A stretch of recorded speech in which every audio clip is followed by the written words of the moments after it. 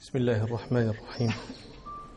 الحمد لله رب العالمين، والصلاة والسلام على أشرف الأنبياء والمرسلين سيدنا محمد وعلى آله وأصحابه أجمعين. بسم الله الرحمن الرحيم. قال عبيد الله بن يحيى رحمه الله: حدثني عن مالك عن عبد الله بن أبي بكر بن حزم عمن حدثه عن أبي هريرة رضي الله عنه أنه كان يقول: لأن يصلي أحدكم بظهر الحرة خير له من أن يقعد حتى إذا قام الإمام يخطب جاء يتخطى رقاب الناس يوم الجمعة. قال مالك رحمه الله: السنة عندنا أن يستقبل الناس الإمام يوم الجمعة إذا أراد أن يخطب من كان منهم يلي القبلة وغيرها. قال الإمام مالك رحمه الله: السنة عندنا أن يستقبل المصلون الإمام إذا قام الإمام يخطب، فإن السنة عندهم عند أهل المدينة أن يستقبل المأمومون الخطيب، سواء أكان هذا المأموم ممن يستقبل القبلة ابتداء أو يستقبل الإمام ابتداء، لأن الناس لأن هؤلاء الجالسين في الجمعة نوعان: إما أن تأتي في مقابلة الإمام فأنت تستقبله، أنت مستقبل للقبلة ومستقبل الإمام في آن واحد، أو أنت في أطراف المسجد فأنت تستقبل القبلة.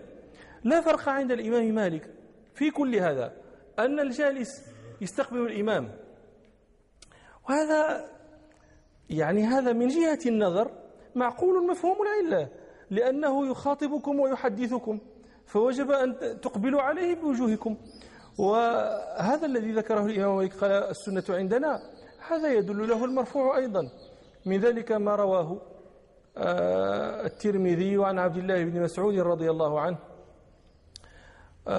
قال: كان رسول الله صلى الله عليه وسلم إذا استوى على المنبر استقبلناه بوجوهنا، ولم يفرق بين من كان أمامه ومن كان مستقبل القبلة. روى ابن ماجه عن عدي بن ثابت عن أبيه قال: كان رسول الله صلى الله عليه وسلم إذا قام على المنبر استقبله أصحابه بوجوههم. ومن هنا يظهر لكم خطأ الذين يكونون الآن في أطراف المسجد فينظرون إلى الجدار ويتركون استقبال الخطيب، فقد خالفوا مذهب مالك وخالفوا السنة. نعم. قال الإمام مالك رحمه الله تعالى: باب القراءة في صلاة الجمعة والاحتباء ومن تركها من غير عذر. هذه الترجمة عقدها الإمام مالك رحمه الله لثلاثة أمور: باب القراءة في صلاة الجمعة، والاحتباء، ومن تركها لغير عذر، أو من ترك صلاة الجمعة لغير عذر. هذه ثلاثة أشياء عقدت في الترجمة، لكن الذي أورد لها في هذا الباب إنما هما شيئان فقط، وأهمل ثالثا. أورد ما يتعلق بالقراءة في الجمعة، وذكر ما يتعلق بترك الجمعة لغير عذر، ولم يذكر شيئا مما يتعلق بالاحتباء، فبقي هذا الجزء من الترجمة لا يدل عليه شيء في الباب. لكن هذا في رواية يحيى. أما في رواية ابن بكير فقد ذكر هناك، روى ابن بكير عن مالك أنه بلغه أن عبد الله بن عمر كان يحتبي في الجمعة والإمام يخطب. حينئذ تكون عناصر الترجمة موافقة للوارد في الباب على رواية ابن بكير. ستجدون، لعلكم تجدون، أنتم ما عندكم هذا البلاغ فيما لديكم من الموطأ، ما عندكم، ولكن قد تجدون في بعض نسخ الموطأ برواية يحيى هذا البلاغ، وإنما هو إقحام. إذا وجدتموه فهو إقحام وليس هو من رواية يحيى.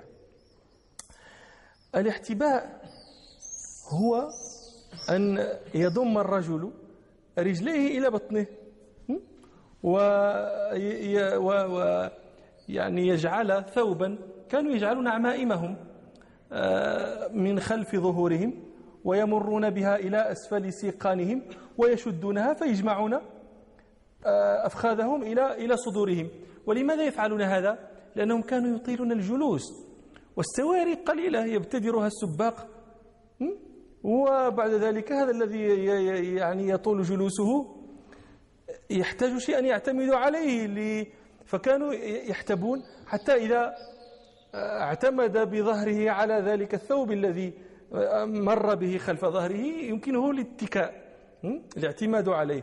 فهذا الاحتباء، وأنا أرى بعضكم الآن يحتبي بيديه، هذا أيضا يسمى احتباء مع أنه ما زال مطول.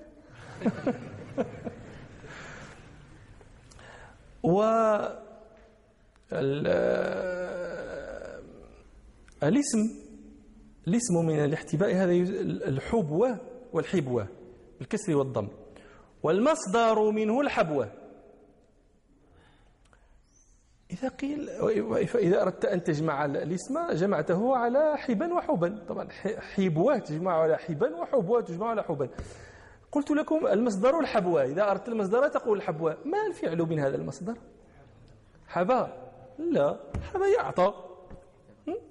احتبى؟ لا. احتبى مصدرها احتباء.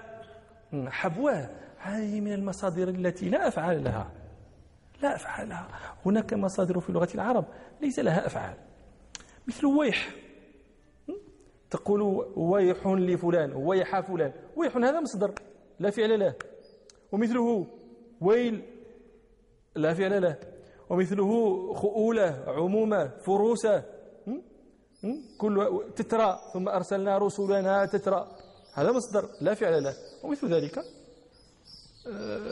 ايش اللي بينا حبوة. نعم. الاحتباء يوم الجمعة جائز، لم يرد عن أحد من الصحابة رضوان الله عليهم أنه كره الاحتباء يوم الجمعة. وقد ذكرنا لكم ذلك البلاغ عن ابن عمر. هذاك البلاغ وإن رواه مالك في رواية ابن بكير بلاغا إلا أنه قد ورد مسندا متصلا عن عبيد الله بن عمر عن نافع أن ابن عمر كان يحتبي والإمام يخطب يوم الجمعة. لكن ورد عن بعض التابعين كراهة الاحتباء يوم الجمعة والإمام يخطب، وكل من روي عنه كراهة ذلك رويت عنه أيضا إباحته. جمهور التابعين لم يروى عنهم شيء في كراهته، وبعضهم روي عنه كراهة الاحتباء يوم الجمعة والإمام يخطب. وأولئك الذين رويت عنهم كراهة الاحتباء روي عنهم أيضا إباحة الاحتباء. وإباحة الاحتباء من غير كراهة وإمام يخطب يوم الجمعة هو مذهب الأئمة الأربعة. قد يقول قائل: ما هذا البحث الذي يعقد في مثل هذا؟ والأئمة يحتاجون أن يتكلموا في الاحتباء يوم الجمعة، واش هذا التدقيق؟ وهب أنه المهم يحضر الجمعة. هكذا يقول الإنسان. أناسي هذا الزمان هكذا يقولون، المهم يحضر الجمعة، بغيتي نعس فيها. لا، القضية هي لماذا يذكر هذا، ولماذا يعقد له الإمام مالك ترجمة في الموطأ، وعقد له أبو داود في سننه وابن ماجه في سننه؟ لأنهم كانوا يحرصون على أن لا يفعلوا شيئا إلا بأثر، كانوا يتواصون بهذا. كان يقول قائلهم: إذا استطعت أن لا تلبس نعلك إلا بأثر فافعل، يعني تأخذ الأجر حتى في لبس النعل فافعل. قلت لكم إذن إن الاحتباء هو مذهب الأئمة، يعني جواز الاحتباء قول الأئمة الأربعة، بل قول السواد الأعظم من العلماء. إذا علمتم هذا فقد روى الإمام أحمد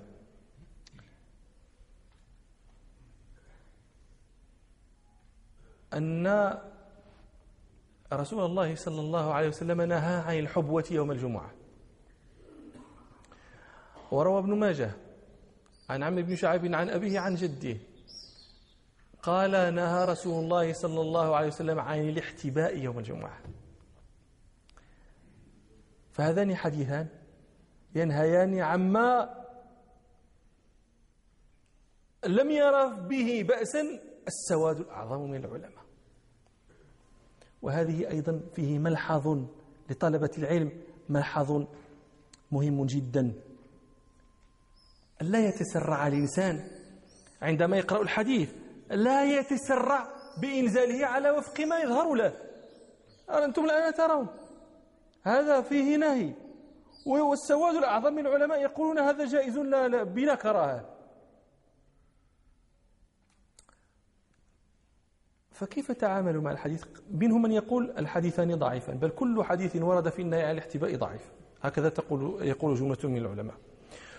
ومنهم من يرى صحة الحديثين فيقول هي منسوخة، تلك الأحاديث منسوخة. لماذا؟ لعمل الصحابة بخلافها، وما كانوا ليطبقوا على عمل بخلاف سنة ثابتة عليها العمل. ولكن ادعاء النسخ هذا محتاج إلى دليل ولا دليل.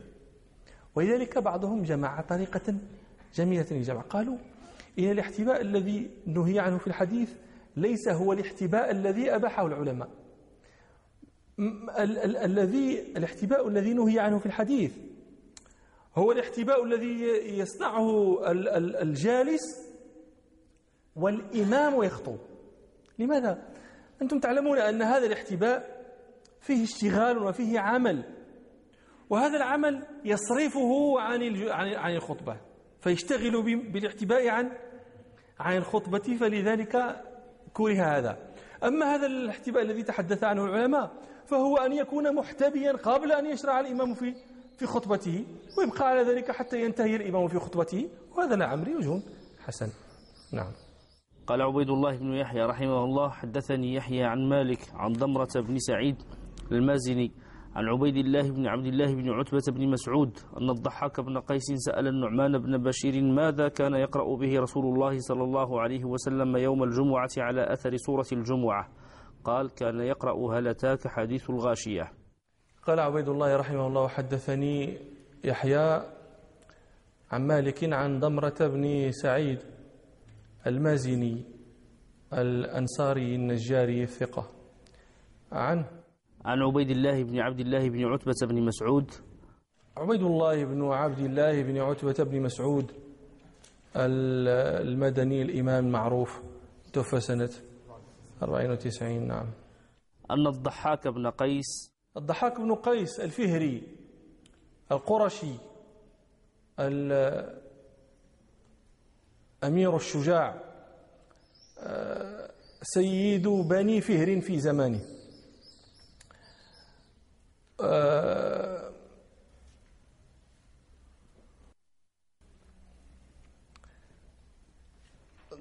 الضحاك بن قيس هذا كان مع معاوية رضي الله عنه في دمشق، شهد فتح دمشق واستوطنها، وبقي مع معاوية رضي الله عنه إذ كان أميرا عليها، ولاه عليها أبو بكر، ثم ولاه عليها عمر، ثم بقي فيها، وولاه معاوية الكوفة، ثم صرفه عنها وولاه قضاء دمشق، وبقي مع معاوية رضي الله عنه إلى أن مات، ثم مكث مع ابنه يزيد بن معاوية إلى أن مات. فلما مات يزيد بن معاوية ووقع ذلك الاختلاف بين الناس، بين بني أمية عمن يلي أمر المسلمين، و يعني نادى ابن الزبير عبد الله بن الزبير رضي الله عنهما على نفسه بالخلافة في مكة، وثب مروان بن الحكم على بعض الشام وبويع له فيه، والضحاك بن قيس حينئذ يعني أمير على دمشق، فبايع أهل الشام، أكثر أهل الشام، لابن الزبير، كلاهما في الشام، فلا بد أن يكون الاقتتال، فاقتتلوا في مرج راهط، موضع في الشام يقال له مرج راهط. لما التقوا في مرج راهط كان مع الضحاك بن قيس فرسان قيس كلها.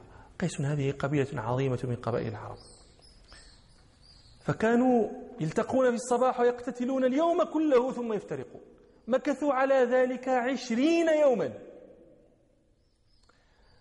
فقال عبيد الله بن زياد وكان مع مروان بن الحكم، قال له: إن مع الضحاك فرسان قيس فلن تنال منهم، إلا بمكيده فكيده. ادعوه إلى الموادعة ووضع الحرب حتى تنظر، فإذا أمنوا فكر عليهم. ففعل ذلك مروان، ودعا الضحاك بن قيس إلى الموادعة ووضع الحرب حتى ينظر في أمره لعله يبايع لابن الزبير.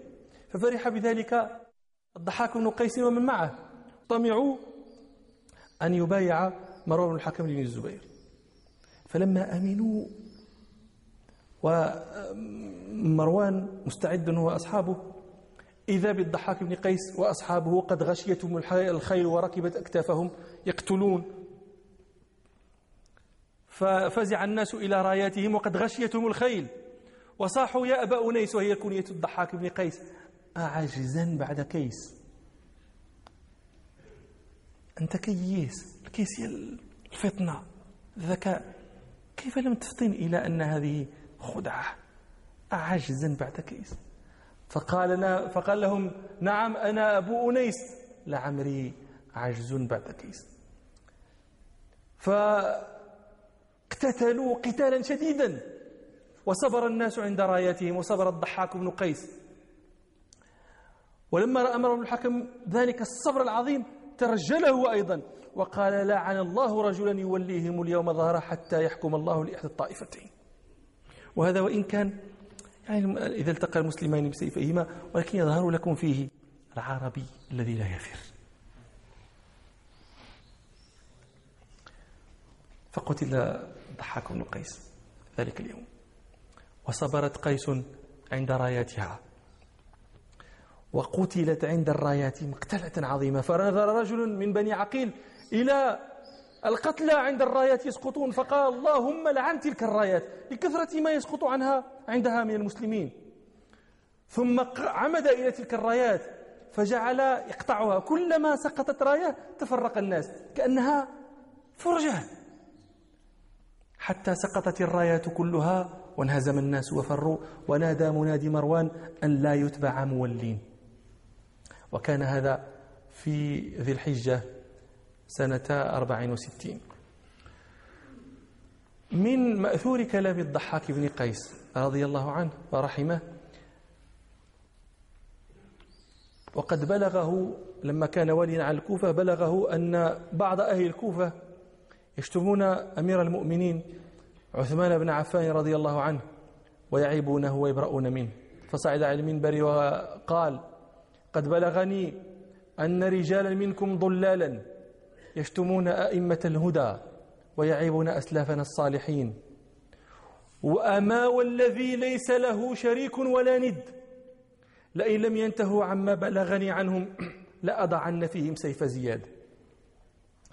يقصد زياد بن أبيه، وكان أميرا العراق وكان فتاكا. العراقيون ابتلوا بزياد بن أبيه وكان فتاكا، ثم ابتلوا بالحجاج بعده وكان فتاكا. قال لهم الضحاك لئن لم تنتهوا عن هذا الذي بلغني عنكم لأضعن فيكم سيف زياد، ثم لا تجدوني ضعيف السورة ولا كليل الشفرة. إني والله لصاحبكم الذي غزا أرضكم، إني أول من غزاها في الإسلام، وشربت من ماء الثعلبية وشاطئ الفرات، وذعرت المخدرات في خدورهم. وإن كانت المرأة ليبكي ابنها فلا تسكته ولا ترهبه إلا بذكر اسمي. يا أهل العراق اتقوا الله، أنا الضحاك بن قيس، أنا ابن أنيس. فكفوا. ومن الطرائف التي تذكر وفيها من الحكمة شيء عجيب، أنه اجتمع عند معاوية رضي الله عنه الضحاك بن قيس وسعيد بن العاص وعمرو بن العاص، فسألهم معاوية ما أعجب الأشياء، أي شيء أعجب؟ فقال الضحاك بن قيس أعجب الأشياء إكداء العاقل وإجداء الجاهل. هذا كما قال المتنبي ومن الدليل على القضاء وكونه بؤس اللبيب وعيب وطيب عيش الأحمق. إكداء العاقل تجده مكدين، تجده مكديا لا مال له، يعمل هنا ويضرب هنا ويخبط هنا، ومع ذلك مضيق عليه في العيش. والجاهل ذو جدة، إكداء العاقل وإجداء الجاهل. ومن الدليل على القضاء وكونه بؤس اللبيب وطيب عيش الأحمق. فقال سعيد بن العاص: أعجب الأشياء ما لم ير مثله. وقال عمرو بن العاص: أعجب الأشياء غلبة من لا حق له ذا الحق على حقه. أعجب الأشياء الذي لا حق له يغلب صاحب الحق على حقه. فقال له معاوية: أعجب منه أن تعطي من لا حق له ما ليس له بحق من غير غلبة. أن الضحاك بن قيس سأل النعمان بن بشير رضي الله عنه. النعمان بن بشير بن ثعلبة الأنصاري الخزرجي صاحب رسول الله صلى الله عليه وسلم وابن صاحبه، وكان أميرا عالما، وهو ولد قبل وفاة النبي صلى الله عليه وسلم ب8 سنين، وهو أول مولود ولد للأنصار بعد الهجرة. وأرسلته نائلة زوجة عثمان رضي الله عنه بقميص عثمان وفيه دمه إلى معاوية في الشام، فمكث معه هناك وحضر معه صفين وكان معه فيها، وولاه معاوية الكوفة ثم صرفه عنها وولاه حمص. وكان أميرا شجاعا كريما. يذكرون أن أعشى همدان الشاعر المشهور مر على يزيد بن معاوية فاسترفده فلم يعطيه شيئا، ثم أتى حمص عند النعمان بن بشير فاسترفده فقال له: ما عندي ما أعطيك، ولكن عندي 20,000 من أهل اليمن، فإن شئت سألتهم لك. فقال الأعشى: قد شئت. فجمعهم النعمان بن بشير في المسجد وقال لهم، ذكر لهم أعشى همدان وقال لهم: إن أخاكم أعشى همدان قد أصابته حاجة ونالته جائحة وقد عمد إليكم، فما ترون؟ فقالوا: دينار دينار. هم 20,000، كل واحد يعطي دينار. اغتنى أعشى همدان. فقال لهم النعمان: لا، بين كل رجلين دينار. فقالوا: قد رضينا. فقال: إن شئتم أعطيتها له من بيت المال وحاصصتكم عند خروج عطائكم. قالوا: قد شئنا. فذهب أعشى همدان ب10,000 دينار. تذكروا دائما أن 20 دينار نصاب الزكاة. 20 دينار ده بشحال؟ تقريبا 4 ملايين. ايوا حسبوا شحال هي 10,000 دينار. فانصرف الأعشى يقول: ولم أرى للحاجات عند انكماشها كنعمان الندى بن بشير. ومات رحمه الله سنة 65. نعم. أن الضحاك بن قيس سأل النعمان بن بشير رضي الله عنه: ماذا كان يقرأ به رسول الله صلى الله عليه وسلم يوم الجمعة على أثر سورة الجمعة؟ هذا السؤال كان كتابة وليس مشافهة كما يظن من رواية الموطأ، إنما كان مكاتبة لما رواه مسلم عن عبيد الله بن عبد الله بن عتبة بن مسعود أن الضحاك بن قيس كتب إلى النعمان بن بشير يسأله أي شيء كان رسول الله صلى الله عليه وسلم يقرأ بعد سورة الجمعة، فيوم الجمعة بعد سورة الجمعة، فقال: كان يقرأ بهل أتاك حديث الغاشية. نعم. أن الضحاك بن قيس سأل النعمان بن بشير ماذا كان يقرأ به رسول الله صلى الله عليه وسلم يوم الجمعة على أثر سورة الجمعة؟ قال: كان يقرأ هل أتاك حديث الغاشية. هذا السؤال، ماذا كان يقرأ به رسول الله صلى الله عليه وسلم يوم الجمعة على أثر أو على إثر سورة الجمعة، معناه أنه كان معلوما عندهم، مشهورا معروفا مقررا، أن رسول الله صلى الله عليه وسلم كان يقرأ سورة الجمعة في صلاة الجمعة، ولذلك لم يسأل عنها وإنما سأل عما يكون بعدها. وهذا يعني معروف أن رسول الله صلى الله عليه وسلم كان يقرأ في الجمعة بسورة الجمعة.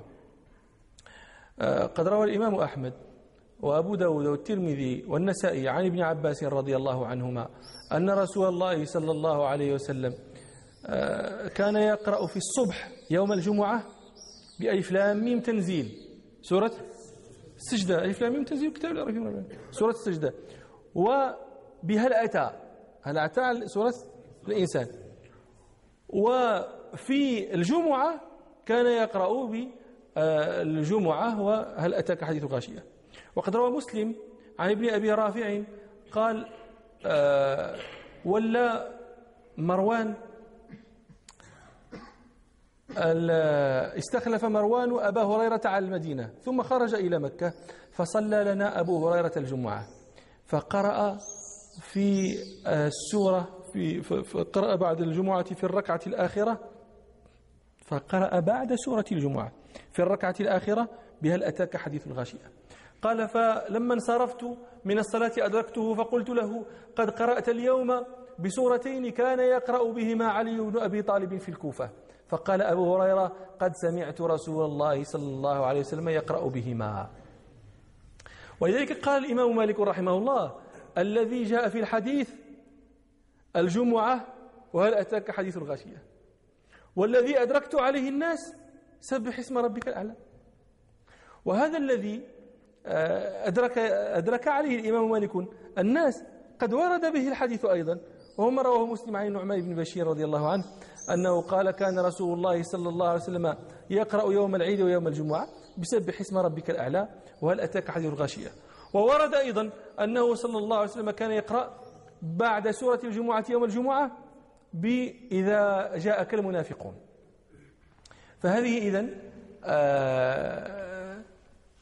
صور فيما يقرأ به في صلاة الجمعة. سورة الجمعة وهل أتاك حديث الغاشية، سورة الجمعة إذا جاءك المنافقون، أو سبح اسم ربك الأعلى وهل أتاك حديث الغاشية، أو سورة الجمعة وسبح اسم ربك الأعلى. المذهب مشهور المذهب أن الإمام يقرأ بسورة الجمعة وهل أتاك حديث الغاشية كما قال هو الذي ورد به الحديث، ويجوز أيضا بتلك التي ذكرنا. وهذا الذي ذكره الشيخ خليل رحمه الله لما ذكر مندوبات صلاة الجمعة قال وقراءة بجمعة وإن لمسبوق فاتته الركعة الأولى فليقرأ بسورة الجمعة في قضائها، وقراءة بجمعة وإن لمسبوق وبهل أتاك، وأجاز بالثانية سبح والمنافقون.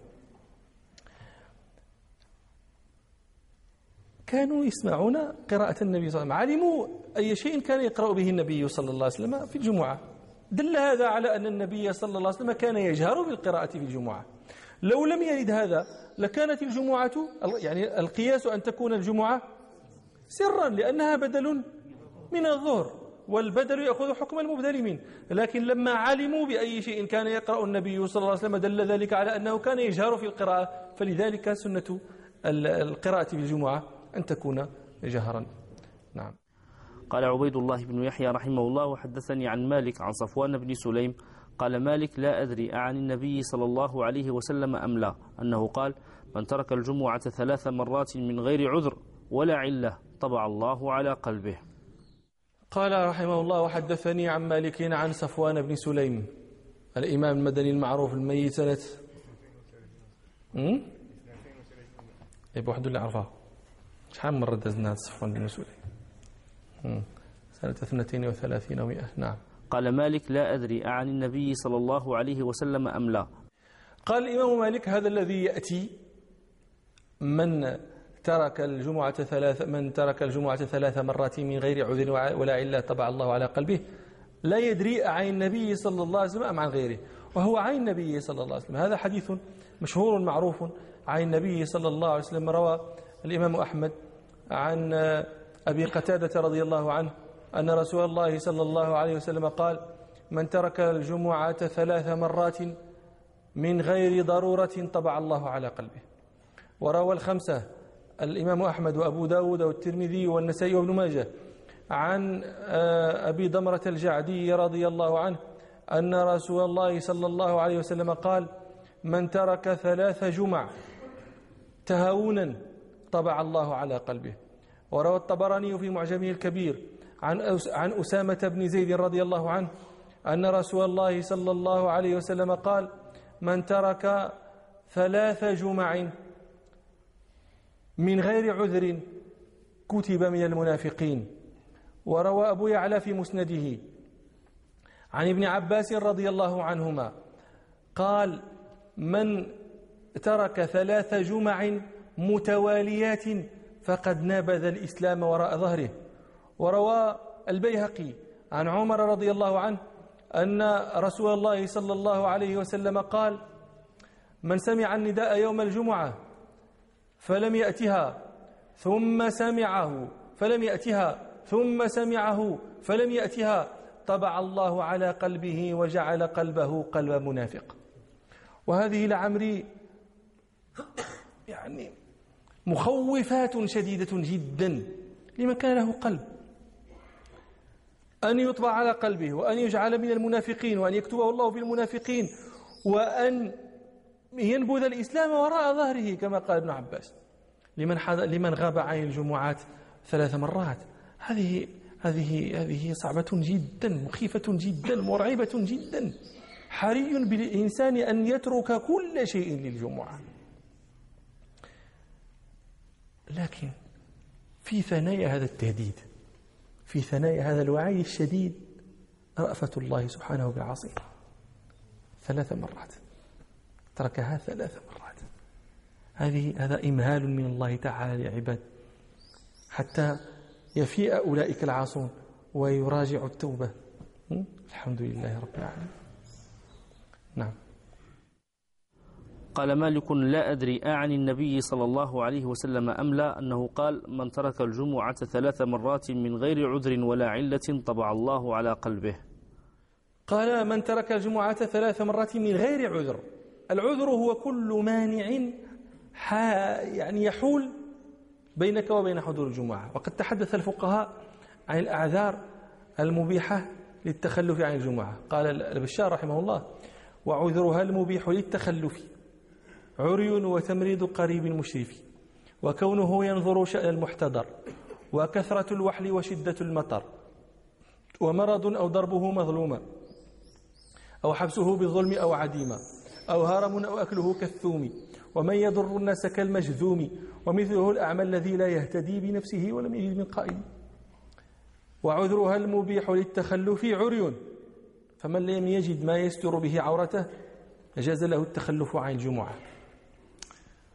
وتمريض قريب مشرف، أن يكون له قريب كأب أو أم أو زوجة أو نحو هؤلاء مريض مرضا شديدا، فإنه يجوز له أن يتخلف لينظر ليكون معه في النظر في أحواله، وإن كان ذلك المريض يجد غيره ممن قد يجد مثلا ذلك المريض امرأة فلا تجب عليها الجمعة، فلا يقال حينئذ إن ذلك المكلف يجب عليه الروح الجمعة ولا عذر له، لأنه وإن كان المريض يجد من يقوم بشأنه، إلا أن الفقهاء يقولون إن الذي يدهمه مما وقع لقريبه ويعني يشغله عن الجمعة، لأن ذلك عظيم عليه في نفسه، فلذلك أباحوا له التخلف عن الجمعة. وكونه ينظر شأن المحتضر، أن يحتضر إنسان ولا يجد هذا المحتضر من يلي أمره. وكونه ينظر شأن المحتضر، المقصود بشأن المحتضر يعني هذا الشأن يدخل فيه تكفينه وتغسيله ودفنه إلى آخره، هذه الشؤون التي يحتاجها المحتضر. وكونه ينظر شأن المحتضر. وكثرة الوحل، إذا كان المسجد بينك وبينه وحل كثير فهذا مما يعني يبيح له التخلف عن الجمعة. لكن قولهم وكثرة الوحل، ما ضبط هذه الكثرة؟ كان القدماء يقولون الوحل الكثير هو الذي يحوجه إلى نزع نعله أو خفه، إذا احتاج أن ينزع خفه من كثرة الوحل كان هذا عذرا كافيا مبيحا له التخلف عن الجمعة. إذن هذا عذر، فهم العذر. لكن أنا أستغرب هذا كلام من المتقدمين. إذا كان الواحد تنزع النعل وتأخذ برجله فيه تأخذ برجلك في الواحد، هذا يذكرني بما يحكيه جبالة، المهم جبالة ولا دكالة، ولا حتى لا يكون بينكم جبلين يقول دكالة تعود على رأسه. يقول إنه كان يلبس بلغة جديدة وكان سيأخذ بها في موضع فيه حجارة، فقال الأولى أن يمسك البلغة بيده ويأخذ برجله في الحجارة، فإذا بحديدة يضرب رجله فيها حتى تتفجر دما، فيقول حفظك الله البلغة. ولذلك قالوا هم هذا ضابط الوحل الكثير ما يحوجه إلى نزع نعله. وكثرة الوحل وشدة المطر أيضا، إذا كان المطر شديدا فإنه مما يبيح له التخلف عن الجمعة. وهذا المطر الكثير ضابطه قالوا الذي يحوجه إلى وقاية، ما أحوجه إلى وقاية فهو مطر كثير. طبعا عندما يتحدث الفقهاء عن هذه المبيحات لا يعني هذا أنه يجب عليك أن تمكث في بيتك إذا رأيت هذا، بل العزائم أولى، العزائم فيها الأجر أعظم والفضل أكثر، لكن من تخلف فهو في ساعة من أمره. قال وكثرة الوحل وشدة المطر أو مرض، إذا كان مرضا يعني مانعا له من الحضور، أو مرض أو ضربه مظلومة، بأن يكون في البلدة مثلا وال ظالم، فيخاف هذا الإنسان إذا خرج أن يؤخذ فيضرب ظلما في غير حق شرعي، فإنه حينئذ يجوز له التخلف. وعندما يقول الفقهاء في غير حق شرعي ليخرجوا من كان مطلوبا في الضرب لحق شرعي، مثلا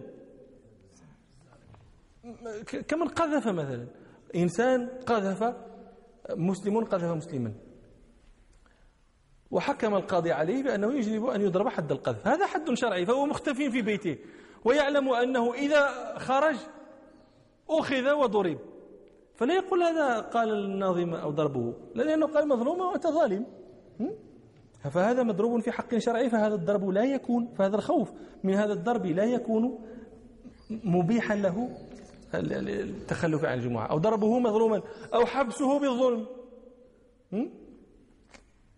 أو عديمة. قالوا بأن يكون معدما وله غرماء ويعلمون أنه متى ما خرج ورؤي أخذ وحبس، فهذا عذر أيضا يبيح له التخلف. وأنتم ترون أنه قال عديما. أما إذا كان مليئا وله غرماء فهذا لا عذر له في التخلف، لأنه إذا أخذ فهو مليء.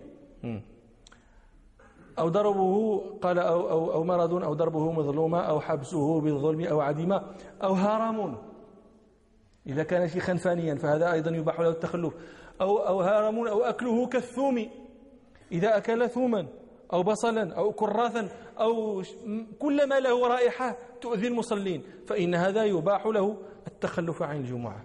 لكن متى؟ أولا نحن نقول له يجب أن تزيل تلك الرائحة، تزيلها بسواك، تزيلها بمعجون أسنان، تزيلها بأي مزيل. فإذا حاولت الإزالة فلم تزل جاز حينئذ تخلف عن الجمعة. لكن متى؟ قالوا هذا عندما يكون أخذ ذلك اضطرارا، أخذ الثوم تداويا أو أكله سهوا ناسيا أنه الجمعة ثم تذكر. أما من أكله عمدا قالوا فهذا لا عذر له في التخلف عن الجمعة. وماذا يفعل؟ قال الفقهاء نعامله بنقيض قصده. القصد هو التخلف عن الجمعة، والتخلف نيد، فنحن نعامله بنقيض قصده فنلزمه إتيان الجمعة، ولكنه يجلس في أخريات الناس لئلا يؤذيهم ويصلي في أخريات الناس. أو أكله كالثوم ومن يضر الناس كالمجذوم. المجذوم نسأل الله لنا ولكم العافية، أحيانا قد إذا اشتد جذامه يكون له ريح كريهة جدا وربما يؤذي الناس بريحه، فهذا أيضا في حل وله التخلف عن الجمعة. ومثله الأعمى الذي لا يقتدي بنفسه ومثله الأعمى الذي لا يهتدي بنفسه ولم يجد من قائد. الأعمى الذي لا يهتدي بنفسه. وقد يقال هل الأعمى يهتدي بنفسه؟ نعم يهتدي بنفسه. وقد كنا نعلم رجلا أعمى لا تفوته الصلوات الخمس في المسجد ولا يقوده أحد، يخرج من بيته بعصاه وقد علم الطريق وحتى الصبح. طبعا هو الأوقات كلها عندها في ظلام، ولذلك كان يهتدي بنفسه. ولذلك قالوا هم ومثل الأعمى الذي لا يهتدي بنفسه. إذا كان يهتدي بنفسه فإنه لا عذر له في التخلف. ولم يجد من قائد، قد لا يهتدي بنفسه لكنه يجد من يقوده إلى الجمعة، فهذا لا عذر له في التخلف. وإنما الذي يعذر الذي لا يهتدي بنفسه ولم يجد من قائد. هذه الأعذار التي يذكرها الفقهاء في جواز ليجوز التخلف عن الجمعة من غير حرج، وهذه قد لخصها القاضي أبو بكر بن عربي رحمة الله عليه. قال: الأعذار 4 أقسام: عذر في البدن كمرض ونحوه، وعذر في المال كأن يكون له شيء يخاف إن خرج أخذ منه ظلما، وعذر في الأهل كأن يكون له قريب يقوم عليه. قال: وعذر في الدين، ونحن هذا ما ذكرناه من زيادة القاضي رحمة الله عليه. قال: وعذر في الدين وهو أعظمها كالصلاة خلف الفاجر البين الفجور إلا أن يخاف منه، كمن كانوا يصلون خلف كالمالكية الذين ابتلوا بالشيعة الروافض أيام ابن أبي زيد مثلا. إذا لم يصلي خلف الإمام وإن كان رافضيا شيعيا، إذا لم يصلي خاف على نفسه فيصلي، وإلا فهذا عذر مبيح له عن التخلف في الجمعة. نعم. قال مالك: لا أدري أعن النبي صلى الله عليه وسلم أم لا أنه قال: من ترك الجمعة 3 مرات من غير عذر ولا علة طبع الله على قلبه. قال صلى الله عليه وسلم: طبع الله على قلبه، أي ختم عليه بختم فلا يعرف بعد ذلك معروفا ولا ينكر منكرا ولا ينفذ إليه نور من ربنا أبدا، نسأل الله العافية. ولذلك كان الإمام مالك رحمه الله يقول: من ترك الجمعة مرارا تهاونا لا تقبل شهادته ولا تصح إمامته، وإذا مات لم أرغب أن أصلي عليه. وإلى مجلس آخر إن شاء الله. سبحانك اللهم وبحمدك، أشهد أن لا إله إلا أنت، أستغفرك وأتوب إليك، والحمد لله رب العالمين.